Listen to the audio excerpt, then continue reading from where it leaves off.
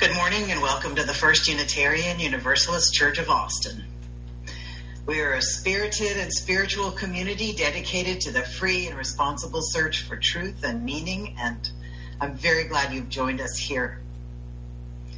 We come from a long tradition of believing that there's a spark of the divine in everyone.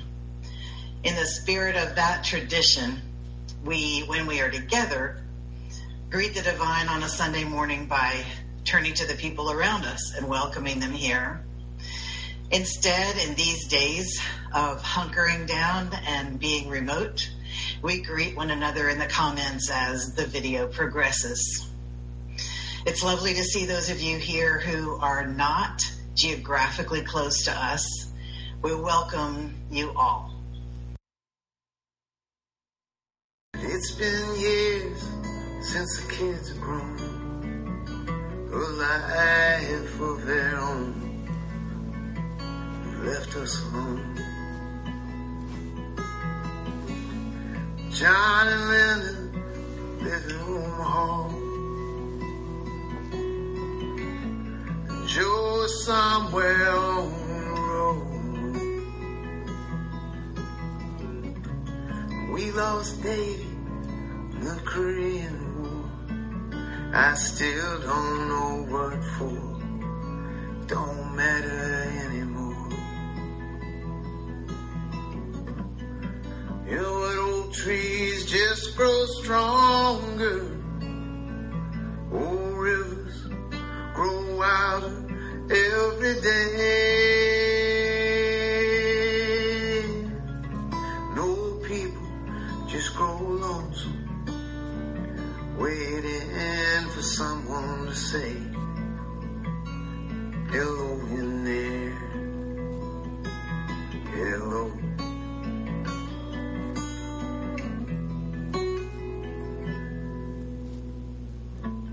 Me and Loretta, we don't talk much more. She sits and stares through the back porch screen. All the news just repeats itself like some forgotten dream that we both seen. Someday I'll go call up Rudy. Yeah, we work together at the factory. What could I say if he asked what's new? Hey, what's new with you? Nothing much to do. You know the old trees just grow stronger. No rivers grow wilder every day.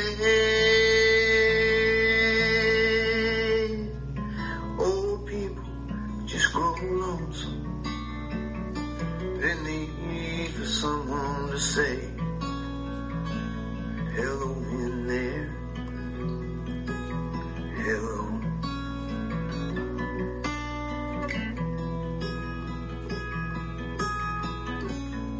Wish you were walking down the street sometime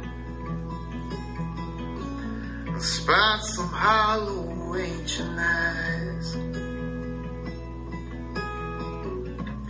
Please don't just pass on by and stare as if you didn't care. Say hello in there. Hello.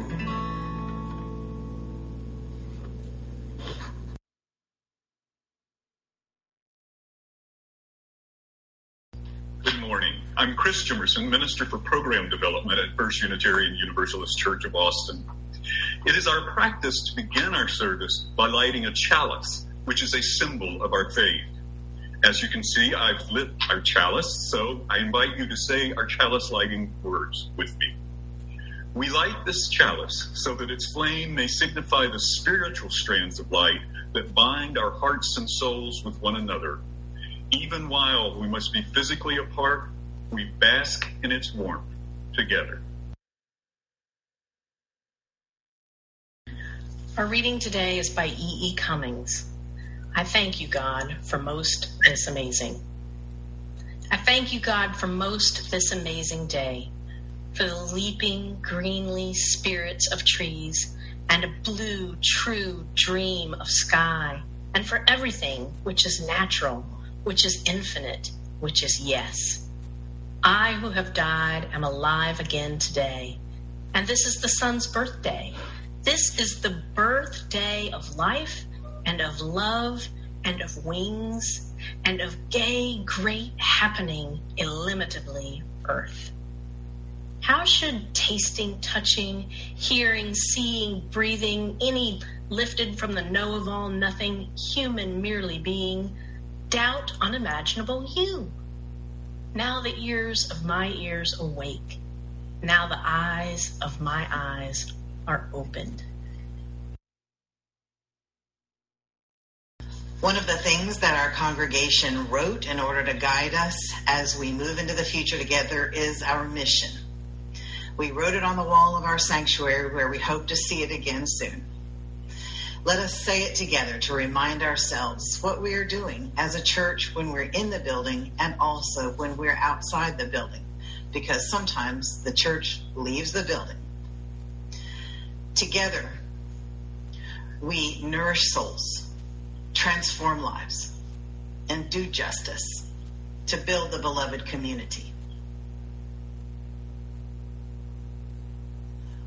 One of the ways that those of us who identify as white can help to build the beloved community is by letting the veil be lifted from our eyes about our white supremacist culture. This doesn't mean everybody's in the Klan. It just means our culture is built so that the white people come out on top. One of the ways we can see that is by looking at the deaths from coronavirus. Black and brown people are dying disproportionately from the virus. Let yourself be curious about what a couple of centuries of disparity can do in order to create that outcome. Also, on a positive note, I want to say so many thanks to a NASA mathematician that we lost last month, February 24th, Dr. Katherine Johnson, whose computations helped the U.S. put a man on the moon. Today's meditative reading comes to us from Mary Karr. Karr is a white American poet and essayist born in Southeast Texas and currently living in New York, where she teaches at Syracuse University. In her 2013 memoir, Lit, she writes, "If you live in the dark a long time and the sun comes out, you do not cross into it whistling. There's an initial uprush of relief at first, then, for me anyway, a profound dislocation. My old assumptions about how the world works are buried, yet my new ones aren't yet operational. There's been a death of sorts.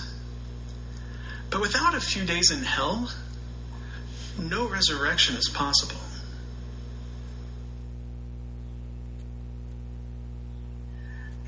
Now is the time in our service when we enter together into an attitude of meditation and prayer, where we speak to God or listen to God as we understand God, or listen to the inner wisdom that is within us, or just watch our breath as it comes in and out of our bodies.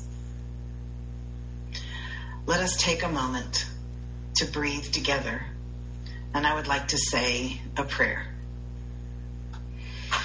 Beloved Spirit of life and truth, bless us. Let us watch over one another as we are in this time, whether we are working outside the home, trying to work inside the home with children or without children, or just isolating in our homes because we might be in a high-risk community. Please bless us and give us the energy to stay connected to one another. We ask for insight and clarity. We ask for comfort. And we ask for love. May we feel ourselves held in the arms of the great compassion. May it be so.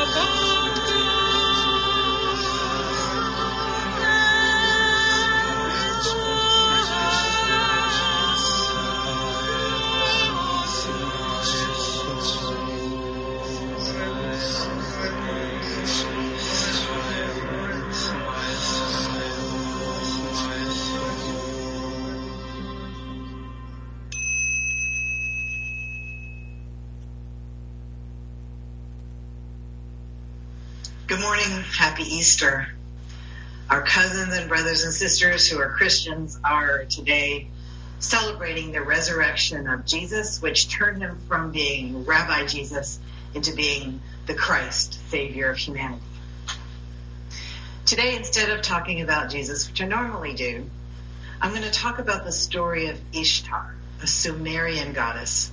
This is one of the oldest faith stories in the history of humanity, from about 5,000 years ago, from the land between the rivers, the Tigris and the Euphrates.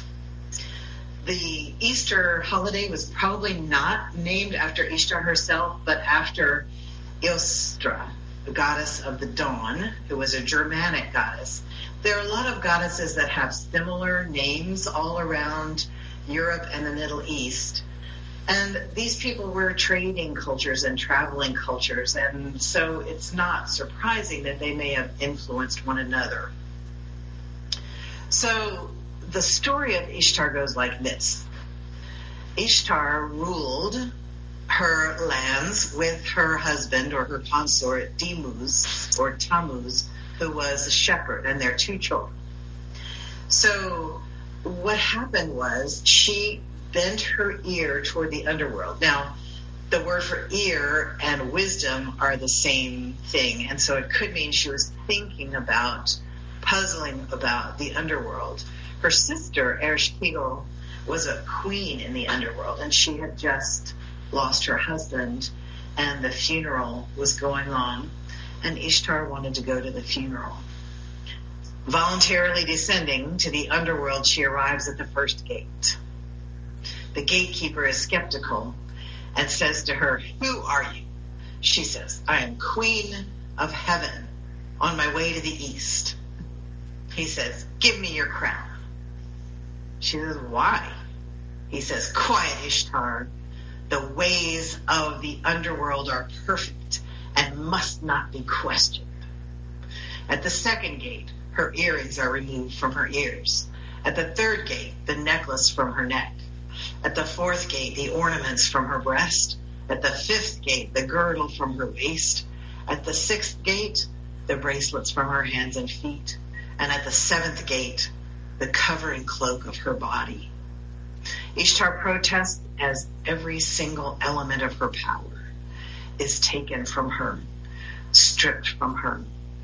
She meets her sister, who turns upon her the eyes of death, the evil eye.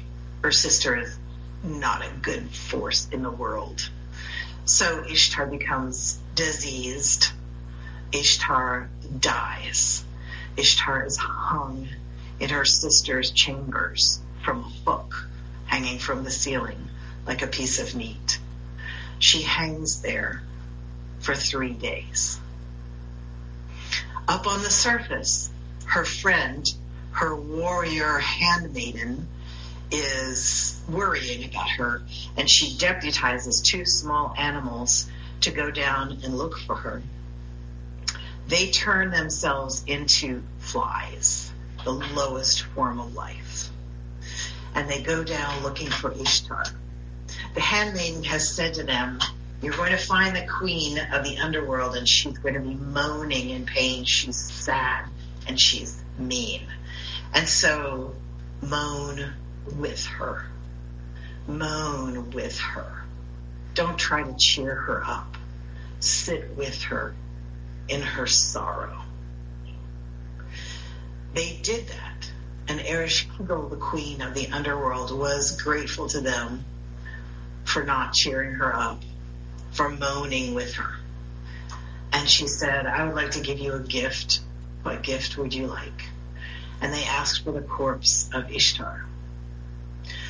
They sprinkled food and water on Ishtar's body, and she came back to life and returned with them to her kingdom. Once she got there, she discovered she had 2 demons stuck to her from the underworld, and the demons were demanding that she send back a substitute for herself to the underworld. She saw her husband, who was ruling the kingdom and didn't appear to have missed her at all. And suddenly it occurred to her who the perfect person to send as her replacement might be. Timuz's sister pleaded and said, "Please don't send my brother to the underworld. I'll go instead. Send me." So they took turns. The husband was there for 6 months, and the sister was there for 6 months, and they worked it out that way. But Ishtar continued to reign. Ishtar is only one among many, many dying and rising gods in the human mythology. It's easy to see why agricultural cultures might tell stories of dying and rising. You plant the seed seems to die, then the plant comes up again and seems to die. The seeds fall to the ground, and they're in the cold, cold ground for a while, and then new life comes. This is the mystery. All that falls shall rise again. Sometimes during this time of pandemic, I think we are feeling like our powers are being stripped from us. We like to do things. We like to be effective in the world. We like to be good at what we do. We had our lives all arranged, and things have been stripped from us. Our children's school placement was stripped from us, and we are now having to be the perfect parents and get our work done and be our children's teachers at the same time. Nobody can do that. Nobody can do that well. We find ourselves stripped of our confidence as we go out into the world. We are used to just being able to drop by the grocery store, the drugstore, whatever we need, we can get. We go to the office supply store. We go get what we need, whatever we can afford. And now we have to wait. We have to ask the grocery store if they will please send us some things. And sometimes they can and sometimes they can't. And so we are always surprised when we open our grocery delivery and see what there actually is. It's a kind of a strange time. And we try to connect with our families for Passover or for Easter dinner by the Zoom platform or on Skype or whatever we're using. And it's beautiful. And it's somewhat satisfying. And we like seeing one another's faces, but there's nothing like actually being together. The introverts among us may be finding this a restful time, and they recharge by being alone. And the extroverts among us are finding this very wearying because we recharge by being with other people. It would be nice to have a balance again. It would be nice. And I'm hoping that as we emerge from this underground time together, this time of overwhelm and too much and feeling guilty that we're not being good enough parents, or we're not being good enough people, we're not being good enough helpers, we're not doing our jobs in the way that we would like to do them, that we might keep some of the good things about this time with us. We might change our way of being in the world a little bit because of this learning time and this self-reflection time. What I want to say this Easter morning is, behold the mystery. All that falls shall rise again.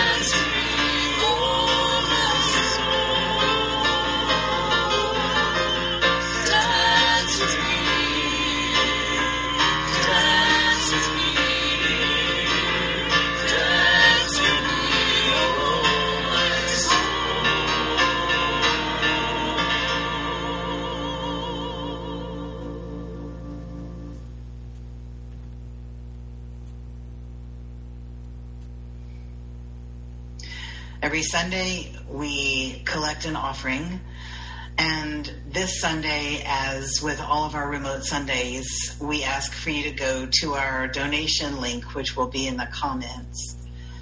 It's important for us to continue supporting one another during this time. As you know, we are continuing to pay our hourly employees, and we are also helping members out of the Caring Fund who have to have their power reconnected, their water reconnected, who have to have help with their rent. This is a time when we are leaning on you heavily, and we are leaning on one another heavily. May we all be strong enough, at least every other day, to continue. When it asks you for which fund you would like to contribute to, please choose plate. And thank you again. Please say with me our words for extinguishing the chalice. We extinguish this flame, but not the light of truth, the warmth of community, or the fire of commitment. These we hold in our hearts until we are together again.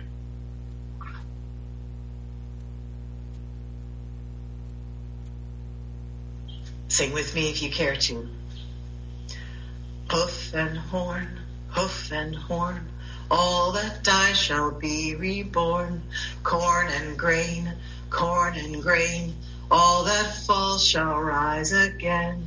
Hoof and horn, all that die shall be reborn. Corn and grain, all that falls shall rise again. Go in peace.